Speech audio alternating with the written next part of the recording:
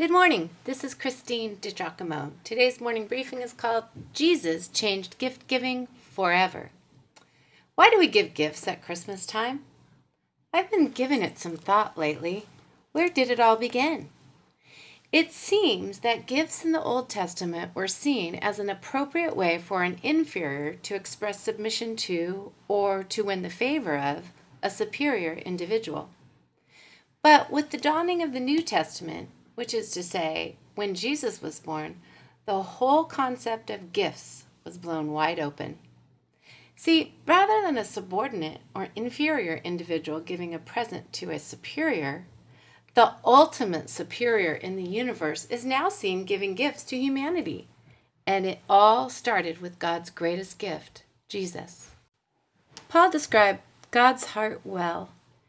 He who did not spare his own son, but gave him up for us all, how will he not also, along with him, graciously give us all things?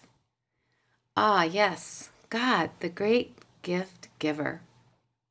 Sometime after Jesus' birth, the Magi braved deserts and mountains, committed to finding the Christ child.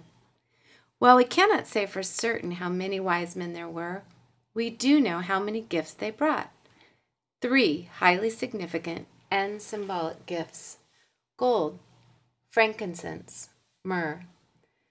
Of course, gold is still highly valued, though the other 2 would not be found on any of our wish lists. Neither frankincense nor myrrh is thought to be desirable in today's Western culture. But in Jesus' day, frankincense was a symbol of priesthood, and myrrh was used as embalming oil. Joseph and Mary would have known that.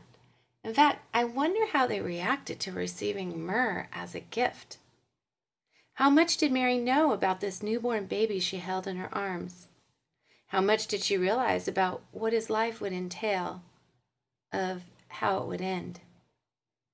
Though the gifts were presented to the baby Messiah in a Bethlehem stable, rather than to a king in a royal palace, the presents were nonetheless highly valued and symbolic of the loyalty and reverence due a king. Gifts. Somehow, like no other New Testament writer, Paul seemed to get God's heart toward his children. For by grace you have been saved by faith.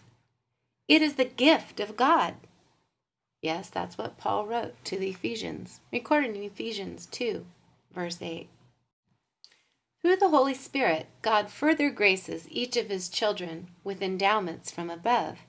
These spiritual gifts were given so that the body of Christ could be built up and edified from within. What a marvelous creation of God. Oh yes, God gives good gifts to his children. Jesus himself said, "If your earthly father knows how to give good gifts, how much more does your heavenly Father?" And the brother of our Lord, James, reminded us that every good and perfect gift comes down from the Father above. That's James 1, verse 17. A few other things I noted about the nature of God's gift giving. God's gifts are offered freely. God's gifts are given spontaneously. God's gifts involve no merit on the part of the one receiving. God's gifts are always with the recipient in mind. God's gifts are eternal. They are lasting. And one thing is for certain. When God gave us the gift of his Son, he set in motion gifts that would impact mankind forever. If you'd like to read this in its entirety, you can go to pastorwoman.com, click on Morning Briefing, and the title is Jesus Changed Gift Giving Forever.